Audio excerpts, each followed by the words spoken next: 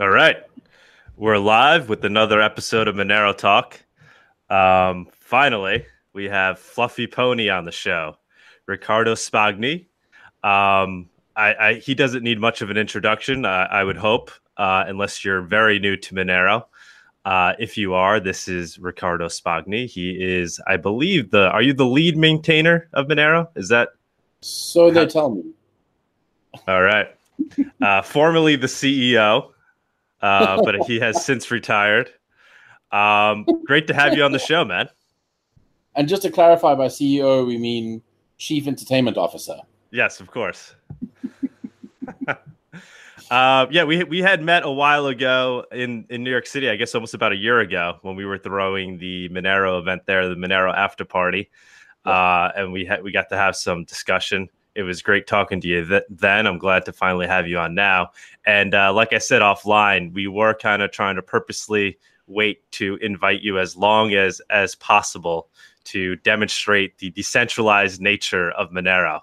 There is no leader in Monero. Is that Exactly. true? Yeah, I think that there's pretty strong evidence of that. One of the things I've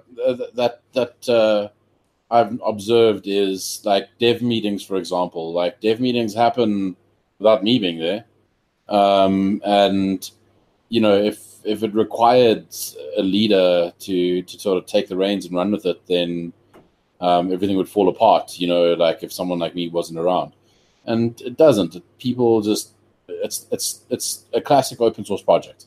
Someone picks up the reins and runs with it. And when they're busy or can't or whatever, someone else picks up the reins and runs with it. Stuff just gets done. It gets done probably slower than some people would like, and it gets done with maybe perhaps not the same focus that a company would have, or that like a dedicated team would have. But there's no doubt that you end up with, I think, significantly better software quality because of the number of people that have worked in it over time. So how active are you in Monero these days? I was going to try to get into this later, but I think this is a good time. I don't know. I mean, I think I'm pretty active. I have a lot of stuff on the go, and that obviously does limit the amount of time that I can spend. So I focus my time on reviewing pull requests and merging them. And then, of course, arguing with people on Twitter, which is a very important thing. And beyond that, I mean, like that's really where my focus is. I used to have my finger in a lot more pies. And as the community grew, I didn't need to anymore. And so a lot of that stuff just naturally evolved. And like take the website, for example. The website used to like be primarily me working on it.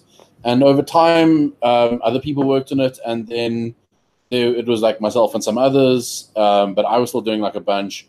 And nowadays, I don't do anything on the website at all. I mean, I haven't touched anything on the website except like updating the download hashes in ages. So it really like progresses at such a rapid pace that and the community has grown at such a fantastic pace that I'm no longer needed, even if I wanted to try and continue to be involved in everything. I think the SEC came down with some new, not regulations, but I guess new kind of guidance on what they consider security in crypto land. And a lot of the things they speak to is the fact that it should be a true open source, decentralized protocol, right? Yeah. So obviously Bitcoin falls into that category. I certainly think Monero does as well. I mean, like with all the things you're talking about, the fact that it really has no leader, anybody can kind of join and start working on it. Do you have any comment on that, on the new SEC guidelines that came down? Yeah, sure. So the SEC guidelines will never really matter to Monero. The reason is Monero didn't do a pre-sale. So Monero's fair launch was like Bitcoin's.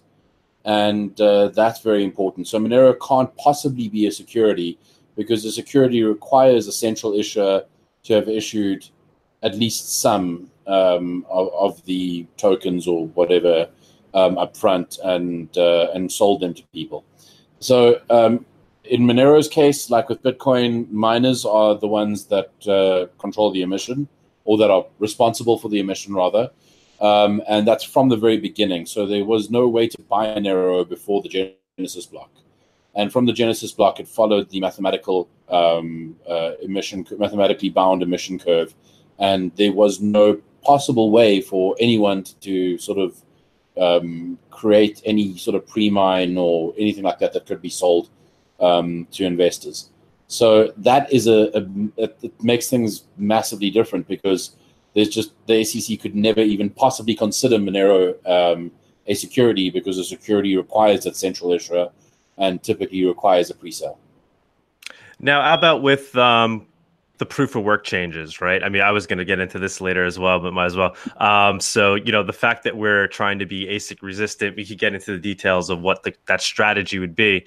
But there are potentially maybe some concerns with wanting to avoid being centralized by kind of constantly updating our own proof of work. Is that one of the reasons why we want to move away from those proof of work upgrades? Yeah, so the concern there, the regulatory risk is not the SEC. The SEC, again, even if you're centrally controlling a currency, if you're not responsible, if you're not a central issuer, then you're not really responsible for what people do with it, or and so on. The concerns that I have personally, that I've identified from a regulatory perspective, are several. The first is U.S. Treasury and FinCEN will go after central bodies that influence a currency, even a purportedly decentralized currency. So one of the things that I look at, for example, is EOS. They've got these 21 block producers. Now, a group of 21 companies, people, individuals, whatever, around the world is not a lot. And for FinCEN or Treasury to go after them is not difficult. So one of the concerns that I have is when we keep making these proof of work changes, because the proof of work changes are separate to privacy enhancements. Privacy enhancements are, even if we have to hard fork to enable a new privacy enhancement, that's what is clearly a feature by any definition. And privacy enhancements don't preclude people from participating, whereas proof of work changes are designed specifically to preclude these new participants, the ASIC manufacturers. Now, a lot of people might think that doing the opposite and enabling welcoming ASICs precludes CPU and GPU miners. It doesn't. CPU and GPU owners can continue to mine. They won't mine profitably, but they're not prevented from mining. Whereas when you have this sort of semi-centralized, for want of a better term, proof of work change to prevent ASICs, what you're effectively doing is saying, well, we, the central body, are controlling this to prevent this participant from using what we claim to be a permissionless network. So you can understand how a regulator can paint this in a very bad light. So now you've got risk from FinCEN, U.S. Treasury, and similar bodies around the world, by the way. This is not just the U.S., but the U.S. is a great reference point because obviously Monero has a large number of users in the U.S.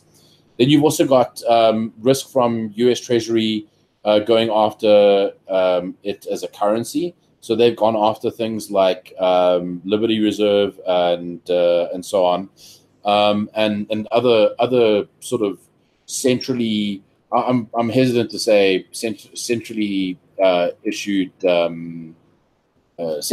currencies, but I mean you can have like a semi-decentralized currency. Liberty Dollar, sorry, not Liberty Reserve. You can have a sort of semi-decentralized currency like Liberty Dollar tried to be, and U.S. Treasury will go after you, and you're not allowed to issue your own currency. And so the more you concentrate that or centralize that power, for want of a better term, the more you create a target. So that's the second risk. The third risk is, of course, when Monero is used for something that is malicious, that's outside of our control. But now a regulator can say, hey, look, if you guys can change the proof of work every 3 months or every 6 months or whatever, then you can certainly add KYC and AML and, anti-terrorism and anti-this and anti-the other.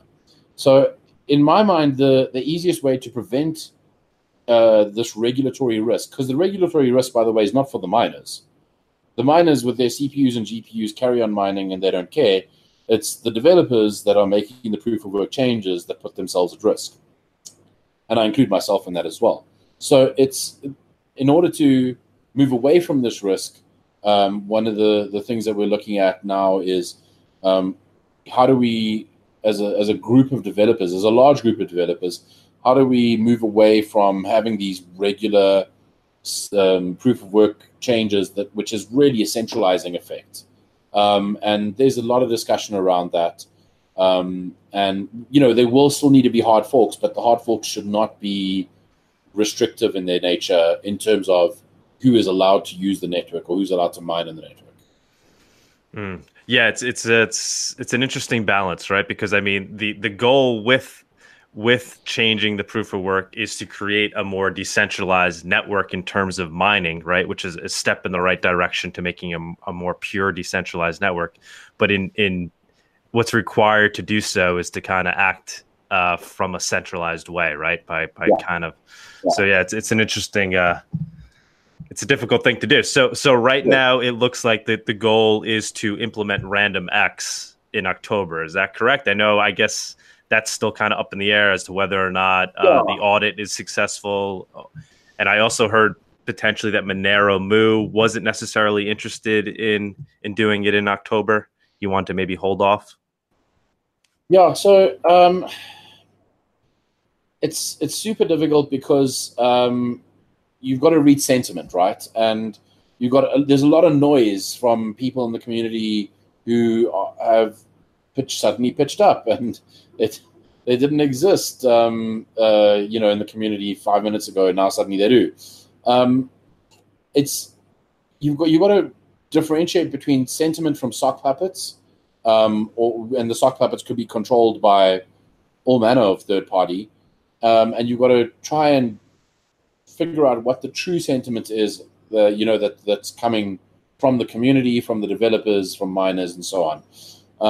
And that's really difficult. But yeah, based on what we're seeing as developers, based on the technical discussions, implementing RandomX in October or early next year is probably going to be the next step.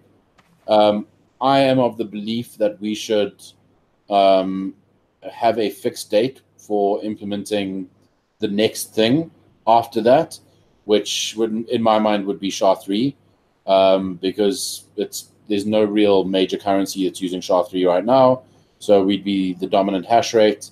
And implementing it or setting the date far enough in the future, so call it 2 years or whatever it is from when RandomX goes live, it gives us sufficient time to maneuver. So if something does happen and RandomX is broken, we can bring that date forward.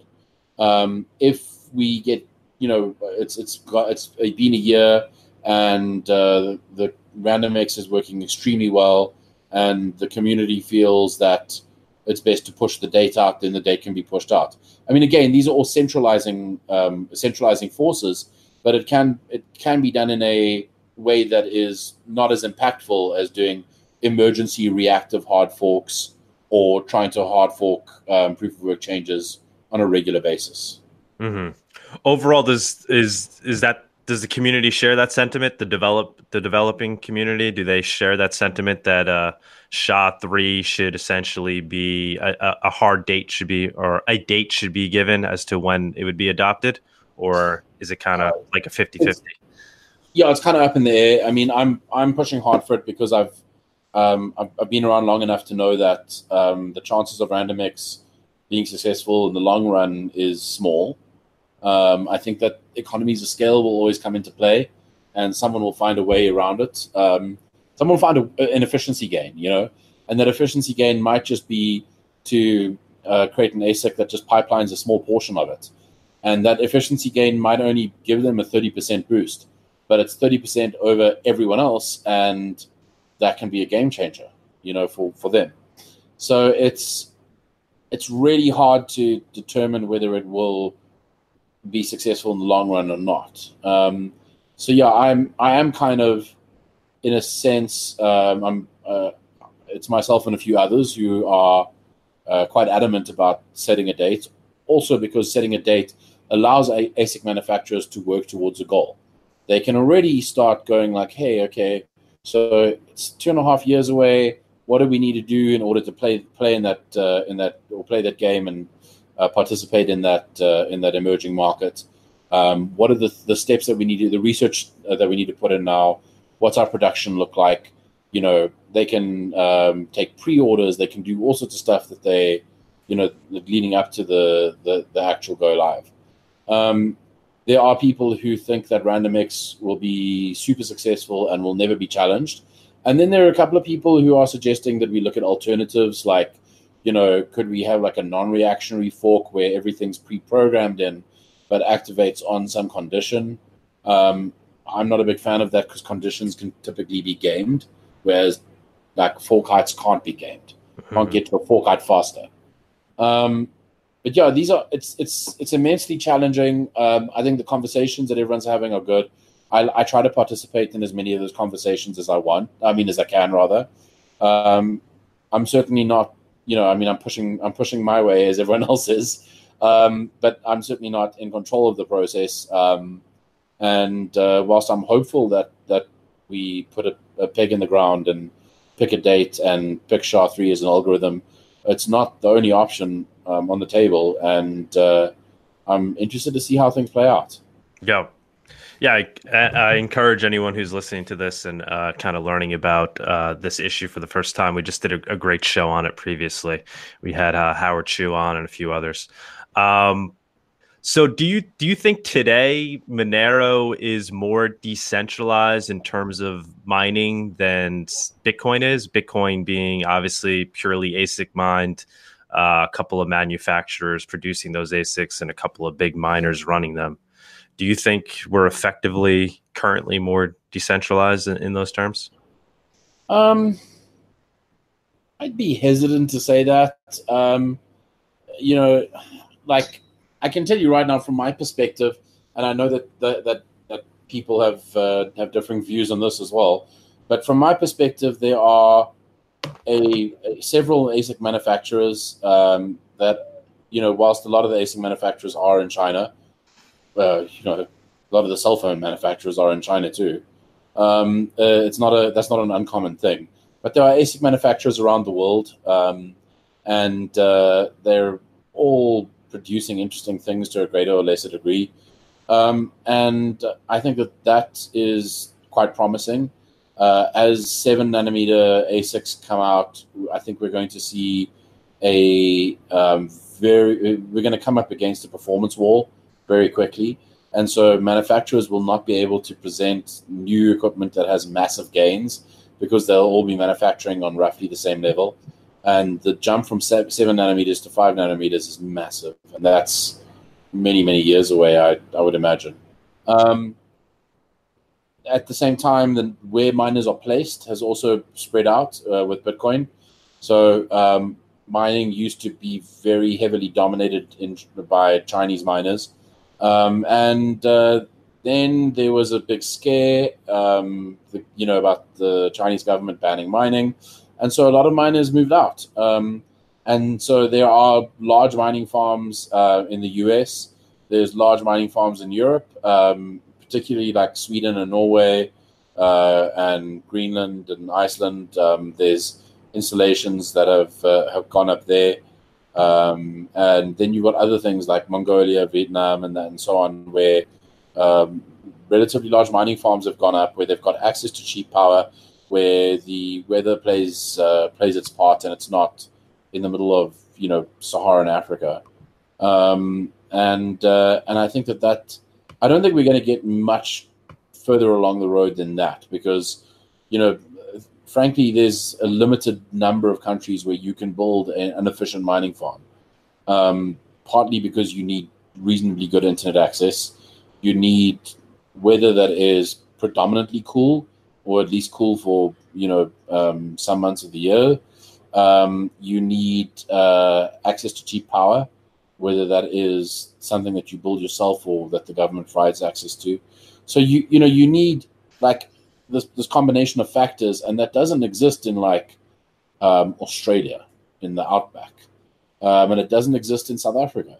And so I think we do need to accept that, regardless of whether it's ASIC or CPU GPU mining, it's always going to be dominated by large farms, and those large farms can only exist efficiently in, say, 30, 40 countries. And that's how mining is going to decentralize in future and will continue to. And obviously, so you think Monero is obviously on that same track. We're just a little further behind, but the end goal will be this. The end result will essentially be the same. Yeah. So basically, I forgot that you asked about the comparison between the two. So I would say that Monero is on the same track. I think one thing that people seem to forget, and I've seen this crop up in this proof of work debate quite often, is that CPU and GPU mining appears to be egalitarian at a particular market cap or sort of reward size or whatever. But as the value of something like Monero grows, then the potential reward for miners grows, and that's when you start getting more and more professional miners, and you get these this ever increasing number of professional miners. And then eventually the small home users are crowded out. And all you really have are like highly competitive, large-scale farms, that are competing against each other. And then a couple of kids in dorm rooms that are abusing the free electricity. And that's your mining component. And I think that's where Bitcoin has gone.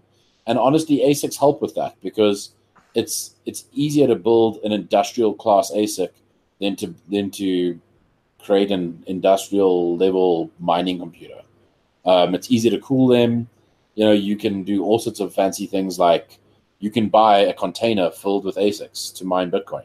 You drop that container down wherever, plug in power, plug in internet, and off you go. And they exist right now. You can go buy them. But that sort of thing doesn't really exist for GPU mining just yet. It does to some degree, but not quite the economies of scale that you can get with ASICs. But it definitely will go there if something like Monero had to continue to increase in value. We've seen massive improvements in industrialization of GPUs for Ethereum mining, because Ethereum mining has been so profitable. So, if Monero mining has the potential to be that profitable, we're going to see exactly the same thing happen. All right.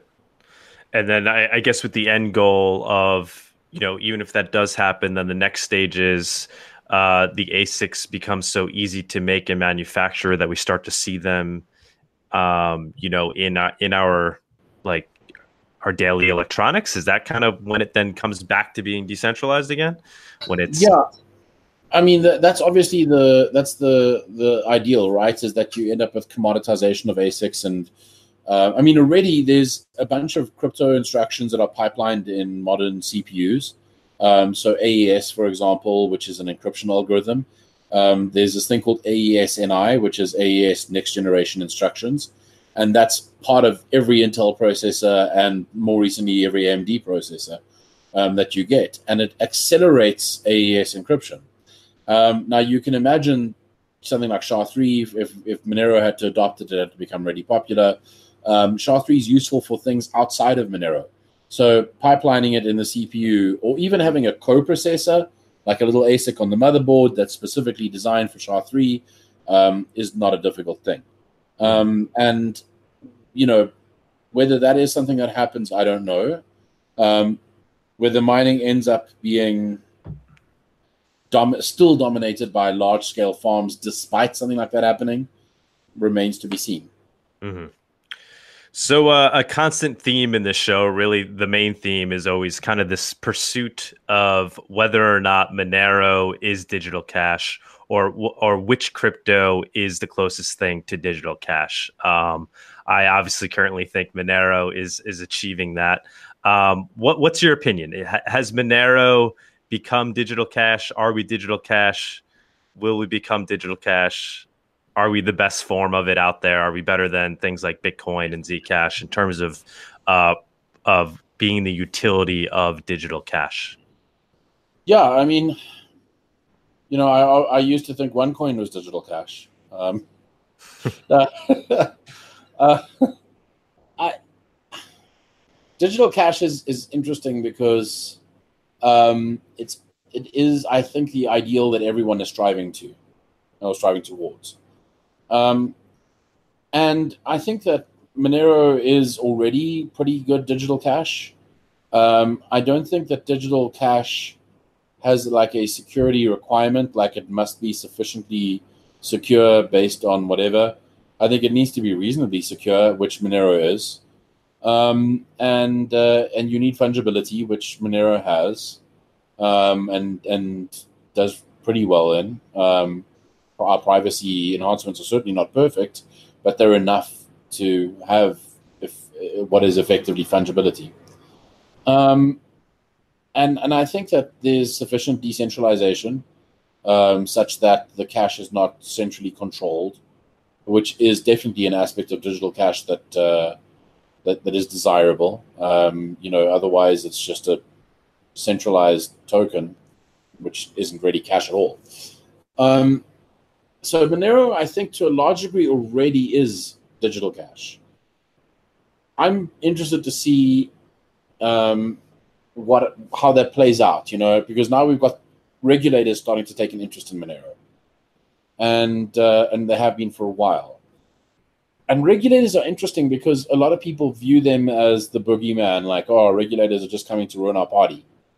And I don't view them that way. I think a lot of regulators have a need for something like Monero. They want to be able to take in campaign contributions in a private way.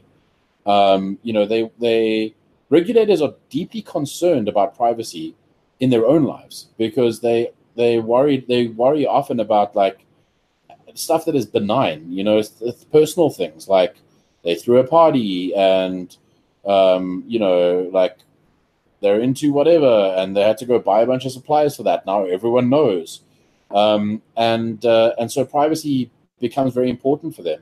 I also think governments are starting to realize that what the industry have realized a long time ago, that privacy is essential for running a government as well, for a number of things, and that's not to say that I don't equate privacy with a lack of transparency. A government can still be transparent, but it doesn't, they can choose what to be transparent about, or they can be forced to be transparent about certain things through certain bodies and whatever. And that doesn't mean that everything that they do should be exposed in some sort of traceable ledger. And I think that that's a pipe dream that's never going to happen. Governments are never going to. There's no government in the world that's going to say, well, we've decided to operate in this completely traceable way and put all of our transactions on Bitcoin so that everyone can see what we're doing all the time. It's just not going to happen. And even if it did happen, someone would figure out a way to cheat the system. So, there'd be ways.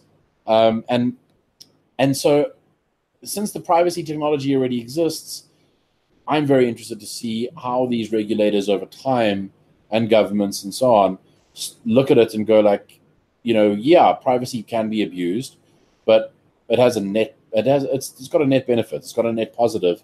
And we need privacy in our lives as regulators, as governments. And so cool, maybe there's, ways of using this technology in a non-harmful way. Are you worried about some kind of dramatic scenario where the government, maybe the U.S. government clamps down and says, whatever, Monero, it's illegal to use Monero? It would be very interesting if they did. I don't think that's a thing that they will. I mean, it's entirely possible. I don't know, but I would find it unlikely that they do. They haven't banned things like Tor and I2P, and ostensibly Tor has done damage. I mean, there's things like botnet command and control servers on Tor. There's the proliferation of darknet markets. There's child abuse media on Tor. So ostensibly, the U.S. government could right now go like Tor is bad, and so we're making it illegal. But I think the positive benefits of Tor are far outweigh the relatively small minority that is abusing it from the government's perspective. And that goes for things like whistleblowing, citizens or dissidents in oppressive regimes being able to use it, and so the U.S. wants to set a good example. They want all of the good things to be able to continue on Tor, and they wouldn't want to be the country that bans it to the to the detriment of other countries. Mm-hmm. So I think they will do the same with Monero, and I suspect, given that Zcash is a project that's housed in the US and is run by a US company, if anyone's at risk of the US taking action, it would be them. And so I do watch carefully to see what happens there, and I continue to do so. And I think that's the canary in the coal mine if the US starts taking serious action. Yeah, it all seems to lead back to this. If you are actually achieving digital cash and you're a true open source decentralized project, then you're kind of on the right track. You're regulators may want to, maybe somewhat fearful of you, but you become something that can't really be stopped. It kind of goes back to this whole crypto anarchists, cypherpunk ideals, like what all this stuff grew out of, which is always something I'm struggling with, because I feel like Monero is really doing it right, and I feel like Bitcoin isn't. Do you have an opinion on that? I mean, like you have Andreas Antonopoulos, who gives these amazing motivational speeches about why Bitcoin is here and how it's going to end surveillance capitalism and how it's all these great things, but it seems to be fundamentally flawed in that it's built on a transparent ledger, and that just kind of gets glossed over. And then you have Monero that really does seem to be doing it right. It's sticking to those ideals. It's really making its priority that it is digital cash, that it is fungible. And you don't see these guys, these big Bitcoin guys, really kind of helping Monero out. If they're really on this mission for creating digital cash, why aren't they bigger supporters of Monero? That's a good question. It's hard. I think that the Bitcoin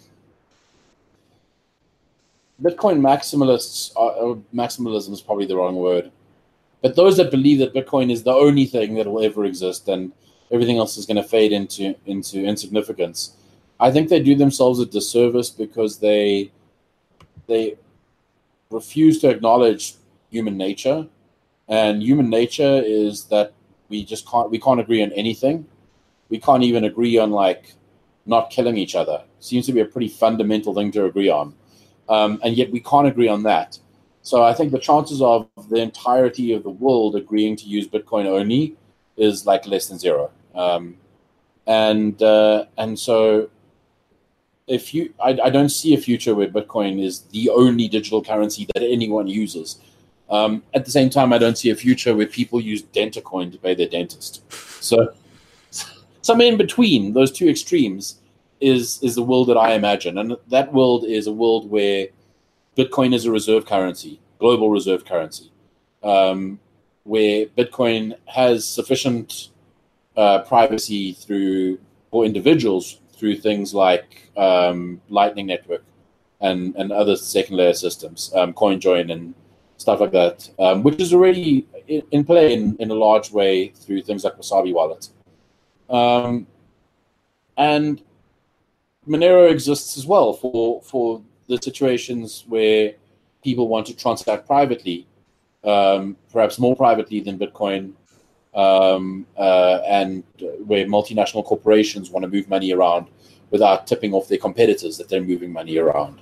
Where people in South American countries that are at risk of being kidnapped and extorted for their money are able to still receive their salary because no one knows what that salary is and how much they're receiving. And I think Monero will find its use case globally in a very large way. But I don't think that we're going. I think that Bitcoin is too far along to not be a reserve currency in the future, and I don't think Monero particularly wants to try and fill that role. Too much pressure. But Monero has a big role to play in the future. At least I believe so, and it's not to diminish Monero's success or future success, but I think it will fill a different role than Bitcoin. How about this whole digital gold thing? I mean, again, isn't gold fungible? How is Monero not fulfilling this use case better than Bitcoin? Yeah, I mean, I think the digital gold analogy is fundamentally broken in many ways. There's just bits and pieces that. I mean, when was the last time you paid anyone with a chunk of gold? It doesn't really work. I think that Bitcoin will likely oust the US dollar as a global reserve currency, and that's where I view it. Is its competition is the US dollar. Its competition is not gold, digital or otherwise, and that's really the space that it plays in. And part of the reason that it would play in that space really well is, and where Monero doesn't do so well, is that it is very simple from a technical perspective. It has existed for over a decade, which is the Lindy effect.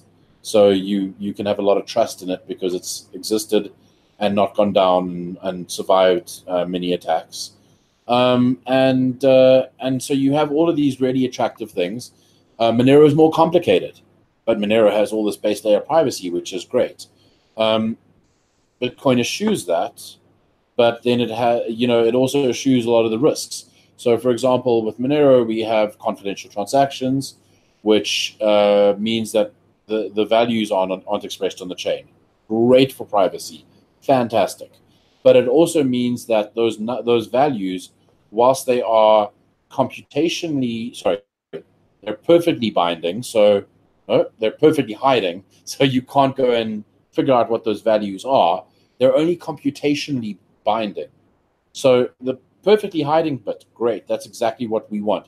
We're willing to take the risk of economic collapse because someone figures out how to break the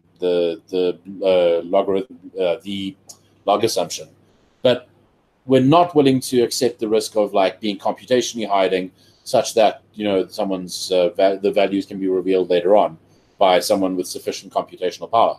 Bitcoin doesn't need to worry about that because the values are expressed on chain. So it's we're sort of playing in a much higher risk or playing on a much higher risk level when it comes to the sanctity of the data and when it comes to the sanctity of the economy. So I would say that puts Bitcoin in a better position to fulfill that role of global reserve currency, which I guess is a form of digital gold. Whereas Monero, we've got these higher risks, which frankly are not. When I say higher risks, I don't mean that we're it's at risk of it collapsing tomorrow or whatever. But we're certainly at a higher risk from a cryptographic perspective, and that would mean that for Monero to fill that same role would require many, many years of Monero's existence. And things like switch commitments and so on before people could really start to trust it to be used on the same level and the same liquidity and the same level of trust. Yeah, that's one of the questions I wanted. Is it technically or mathematically or cryptographically possible to get to the point where Monero is both perfectly binding and perfectly blinding? So you can switch to Elgamal commitments. Elgamal commitments would get you computationally hiding that is pretty concrete, and it would get you perfectly binding. But Elgamal commitments would be much larger, significantly larger than even pre-bulletproof Monero transactions. The thing is that matters right now, but in 5 years, when we're all in our flying cars and we have, like, I don't know, laser beams beaming data everywhere and latency is lower, then larger transactions probably won't be as big a deal, but right now they are. So that plays into the scalability of Monero. That's obviously one of the largest criticisms. We have dynamic block sizes, yet a lot of people say we can't scale. What do people mean by the fact? Why can't we scale? It seems I don't see why that's even an argument. So I think what people mean is not so much the transaction sizes. It's more things like there's certain bits of data we can't throw away. So with Bitcoin, for example, you have unspent transaction outputs, the UTXO set. And when a UTXO, an unspent transaction output, is spent with Bitcoin, that no longer is an unspent transaction output. It's now a spent transaction output. And so you can throw it away. You no longer need to keep that data if you're running a lightweight node or a prune node or whatever. With Monero, because of the privacy enhancements, your UTXO set is an accumulator. It grows forever. You can't throw any of the data away because A, you need it for privacy, so you can build a ring signature. But B, you never know if an output is already spent or not. So that makes Monero very different to Bitcoin in terms of scalability. Bitcoin's UTXO set grows, but it grows at a much slower rate than Monero's. Monero's UTXO set literally grows with every transaction. And so it's not that you can't scale Monero, it's just that there are different challenges to scaling Monero. And because of this ever-growing accumulator, and again, it doesn't mean that the developers, or Monero developers, aren't focused on improving Monero's performance and scalability on chain, but it does mean that we're probably going to rely more and more on off-chain scaling mechanisms in the future as Monero's UTXO set becomes more challenging from a size perspective.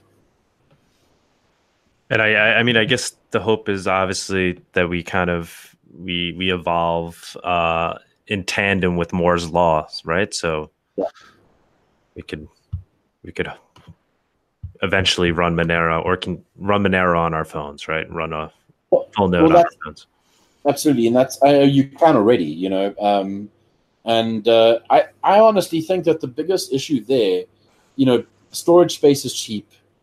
The processing required for Monero on a modern Android smartphone to run a full node is not that bad. The issue there is data. Maybe with 5G it'll be better, but right now the cost of data on mobile devices is exorbitant. And over and above that, you've also got the issue of like latency and so on.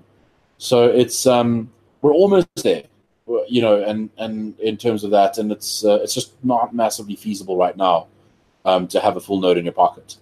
But yeah, absolutely. Like there's definitely a future where that's a thing. So what motivates you in this space? I mean, are you a crypto anarchist? Are you a cypherpunk? Are you on the pursuit to build digital cash? Are you just into the technology in general? Are you just trying to make a ton of money by buying a lot of scam coins? I mean, what really what keeps you going? So I'm a big believer in the right to privacy, the right to personal privacy. I think that there's we live in a world where digitally people have just given up their privacy, their right to privacy. People have gotten suckered in by Facebook and Instagram and whatever. They post all of their personal details on social media, and they do it willingly. That's what George Orwell got wrong. George Orwell thought that this Orwellian future would be one where you're forced to live a life that isn't private, where there are security cameras everywhere and so on. Um, we don't even need security cameras everywhere because people just give up all their information willingly as long as they can play Farmville, and it's a pretty bad state of affairs that we've gotten ourselves into. So the thing that drives me is knowing that it's only going to get worse. But if we can build sufficiently usable privacy enhancing tools, then people will start to reclaim some of their privacy. And I'm really grateful for the efforts of companies like Apple for all their issues and all their mistakes and missteps and things that they do that irritate people and so on. Apple's pro privacy stance is, I hope, the first in a series of pro privacy stances that big companies are going to take, because it's 2019. It's time to stop pretending. We've given up our privacy almost entirely, and the software startups that are building internet-facing services, they are extracting as much data as they can, and it's time to stop that nonsense. Yeah. It's time to stop that nonsense. I don't know if you have you read this Surveillance Cap. Yeah, it's so good.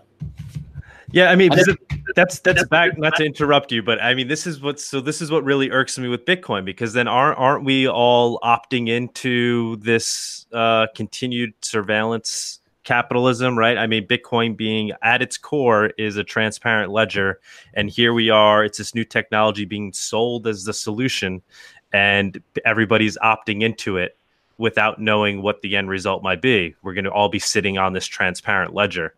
Why not? Sure. Why not start correctly? Why not fix the problem from the bottom up? Why are we risking the fact that we may be able to add fungibility in the future? So Satoshi thought that that things like using random change addresses would be sufficient. Clearly, he was wrong, and he did acknowledge in some threads that Bitcoin's privacy is weak. So he knew that Bitcoin's privacy was weak, and that he'd made design decisions that he could have made better, but he made the right design decisions at the time. He didn't have the knowledge that we have now. He didn't know how traceable Bitcoin actually was. So it's too late. That ship has sailed. And I have a suspicion that Bitcoin has gotten as far as it has because of the lack of privacy, that regulators have been comfortable with it because of the lack of privacy. They're like, well, this scary technology, no one can stop you sending money to North Korea. Oh, but at least we can track it on chain so we can see if people are sending money to North Korea. And I think that that's a good thing, because Bitcoin is the thing that warms the regulators up. That regulators go, scary new technology, but at least we have this little thing where we can still track it.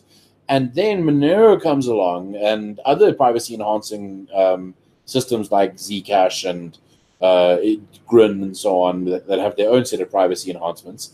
And regulators go, scary new technology, but we're already used to Bitcoin, so this isn't that different. And I think that's ultimately a net positive. So yes, absolutely. In an ideal world, should Satoshi have built Bitcoin with significantly more privacy? Yes, he should. Absolutely, he should have. And if you read some of the things that he wrote about privacy, by his own acknowledgement, he realized that Bitcoin was not as private as it should have been. But it's too late to change it. And there are things that you can do with Bitcoin that are privacy enhancing. I encourage anyone that wants to improve their Bitcoin privacy to look at things like Wasabi Wallet. Samurai Wallet's trying hard as well. Join Market still exists. And like the more liquidity there is for things like CoinJoins, the better.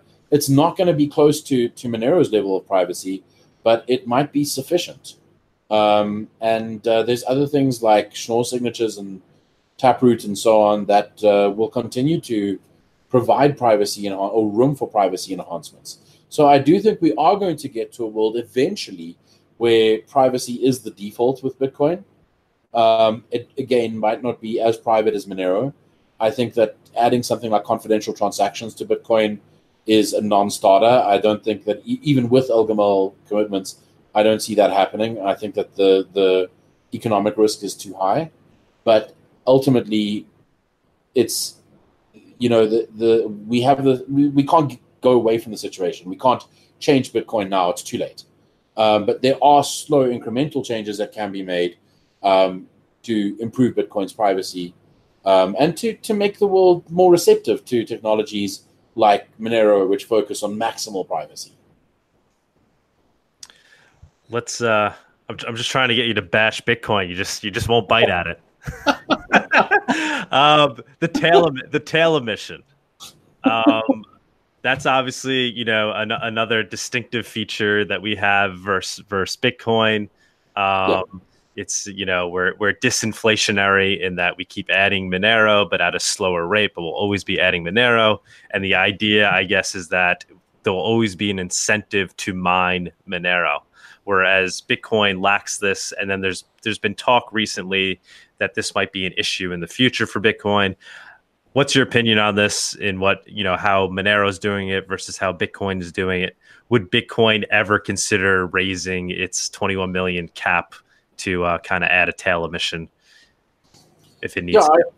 I don't think that Bitcoin will ever change the emission curve. I think that would fundamentally damage the social contract. So I think that that's definitely not a thing that's going to happen. I think that Monero's choice to have tail emission, and I was the person who sort of pushed really hard for that. I think that, very early on in Monero's history, I think that the reasons were solid, the reasons still exist today, and that is that we want to have a great deal of security as the block reward gets smaller. Bitcoin has to rely on fees in a fee market to develop, and that is more complex. I can't say that one is better than the other or one is more right than the other. I don't think that's a thing that you can possibly look at because it's too new. I mean, it's 2019. Monero's 4 years old. We have or going on 5 years. We have absolutely no idea what's going to happen in the future. But I do know that that Monero's disinflationary nature is going to make it significantly easier to secure the chain because miners will always be incentivized. So, even if the Monero's transaction fees are not massively high, they don't need to be because miners will always be incentivized to earn the block reward plus whatever breadcrumbs are in the fees. So it's a different approach. I don't know if one is better than the other. It's just different. And I think that we're going to find out probably only in like 10 or 20 years. We'll look back at it and be like, wow, that was a really good choice. Or like, oh, well, it didn't actually make a difference. Or, wow, we made a dumb choice. Bitcoin was we needed a fee market.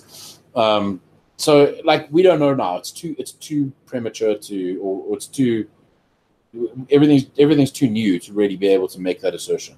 Mm-hmm. Was it modeled after, or the reason why we added it was, obviously it said to continue the mining, but it's also, isn't that closer to gold as well? Gold, it will always be mined. It's not like you cap out on gold. Was there any thought to that from an economic perspective? It was really just that we wanted to make sure that there was always an incentive to mine. And then we struggled with the percentage. So, we modeled a bunch of things like, 5% inflation and so on. And ultimately, like, we settled pretty quickly on that it needed to be less than 1%. Mm-hmm. And Taco Time was a big advocate for sub 1%. Taco Time and Smooth in particular pushed for sub 1%. And I can see the wisdom in that.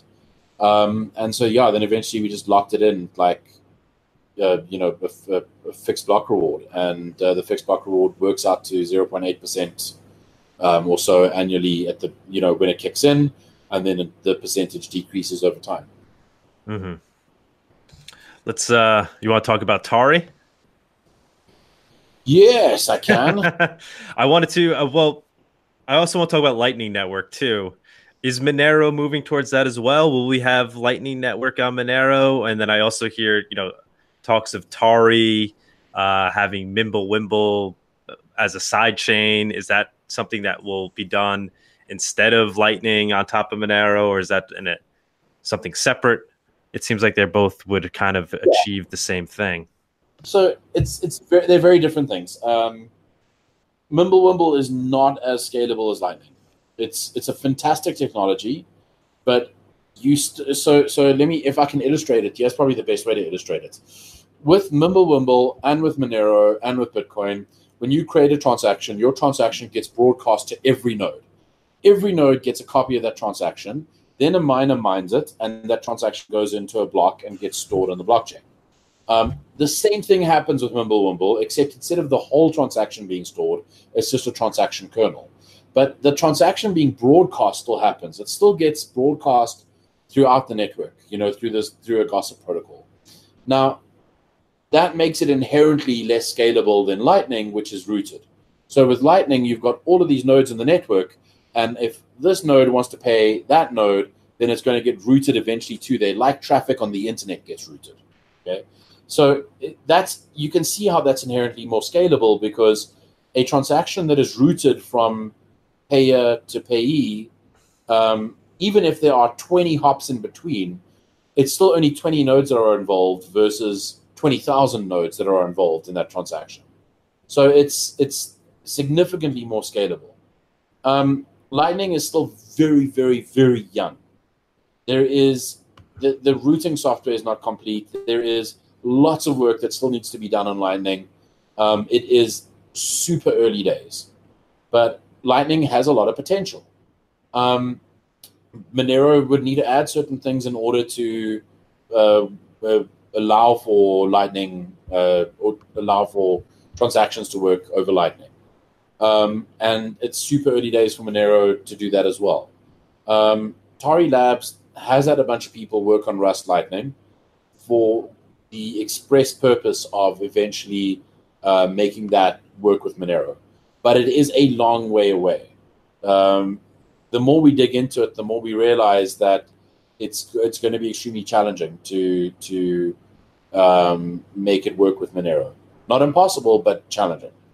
Now, here's the thing. Whether we pursue that as developers or not doesn't really depend on anything other than like just that slow pecking away at it. It doesn't. There's no like requirement for like, oh man, if we just had funding, then we'd add support or whatever. So that slow pecking away is happening, and I think that we're doing it at the right pace. No one in Monero land is saying like, oh, don't worry, we will all use Lightning on Monero and it'll solve all the problems. We're not abandoning working on main chain improvements. We're not focusing solely on Lightning. There are a bunch of developers that are pecking away at different things.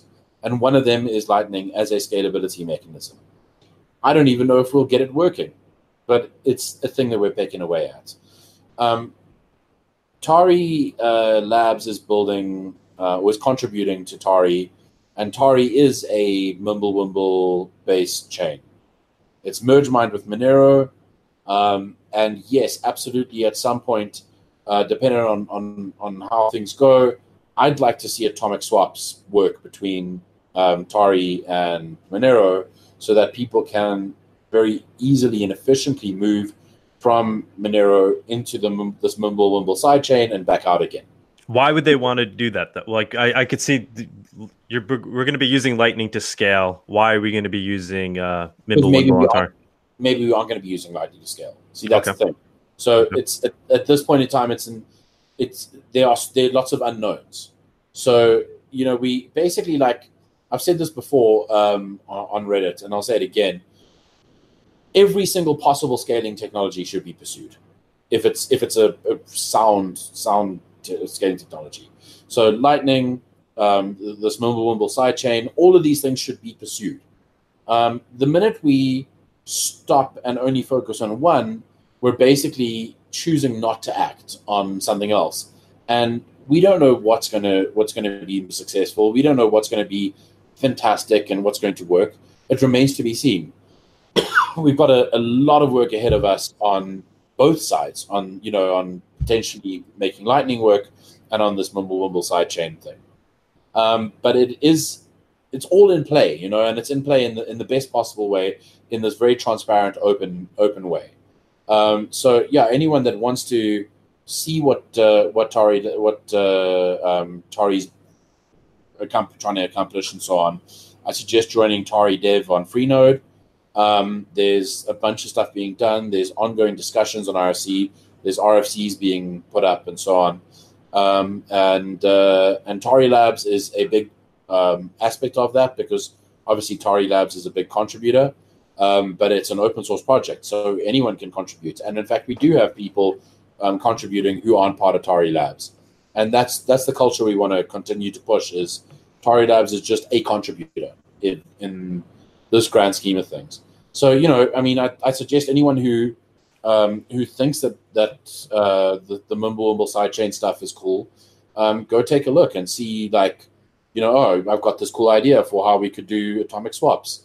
Go have that discussion. There are a bunch of unanswered questions, and those are open, and we're willing to, everyone in the channel is willing to talk about it and figure out the best possible way forward.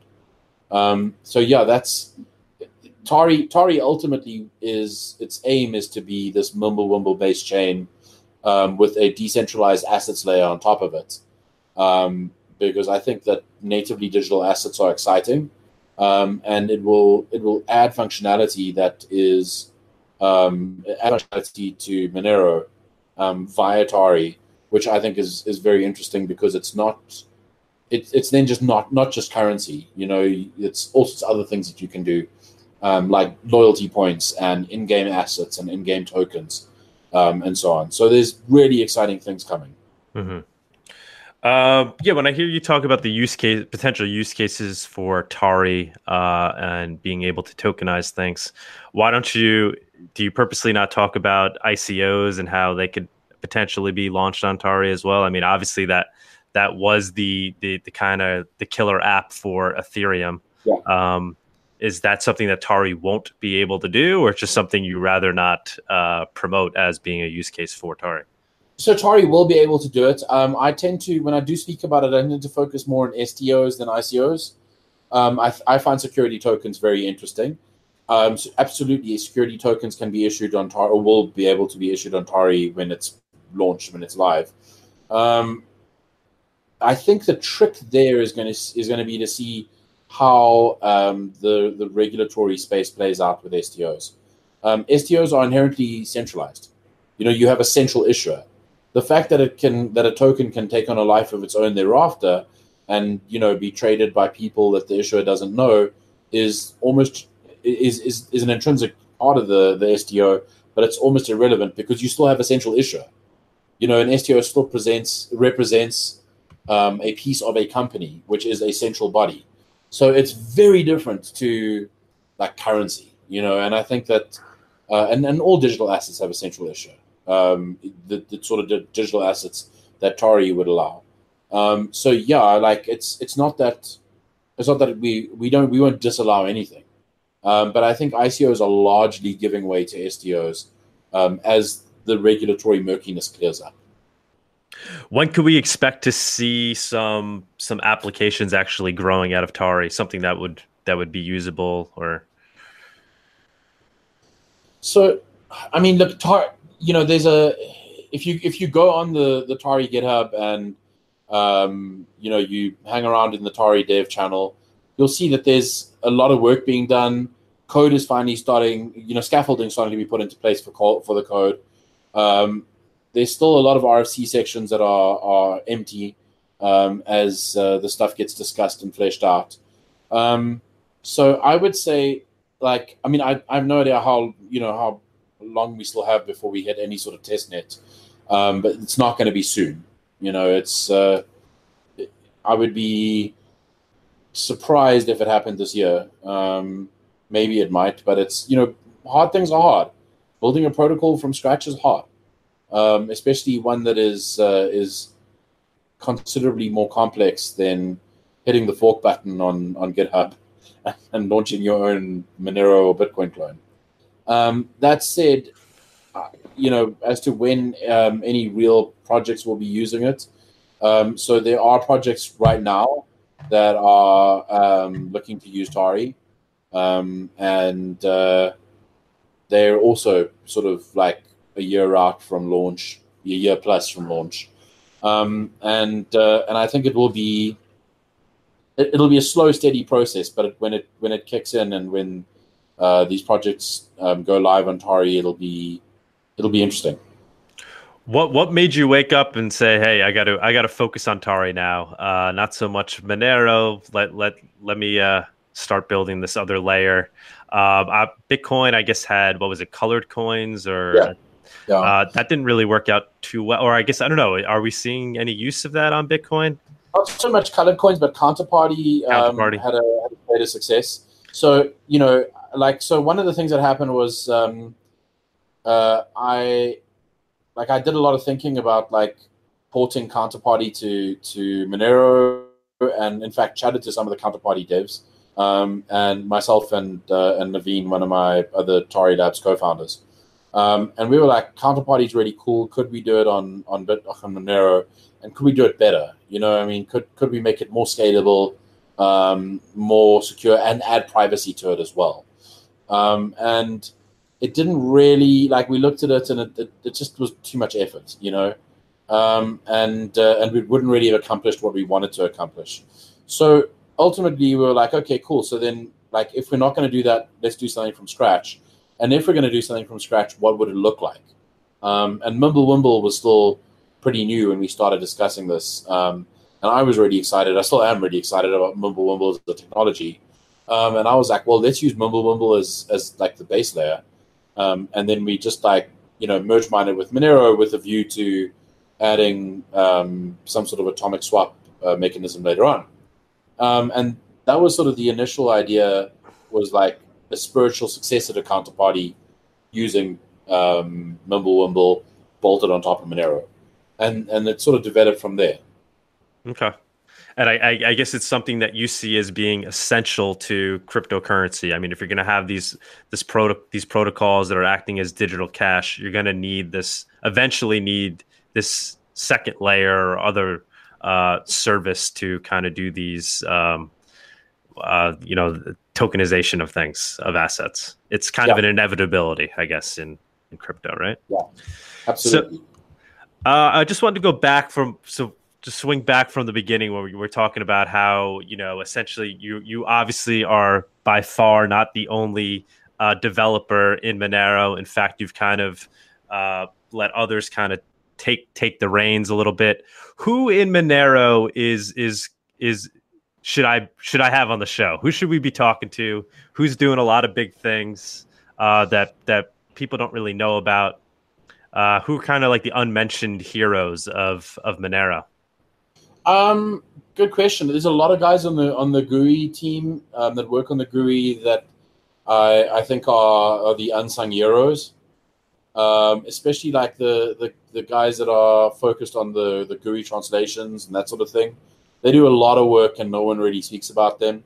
The fact that the Monero GUI is available in so many languages is really the work of a bunch of translators and one dude who herds them. Cat herding is difficult, but someone's got to corral the herd. Who else? The guys that are doing stuff on Tiny I2P, which is also very interesting. Those are things that I'm paying close attention to. And then, beyond that, you've got the usual suspects, a lot of which you've already had on your show. And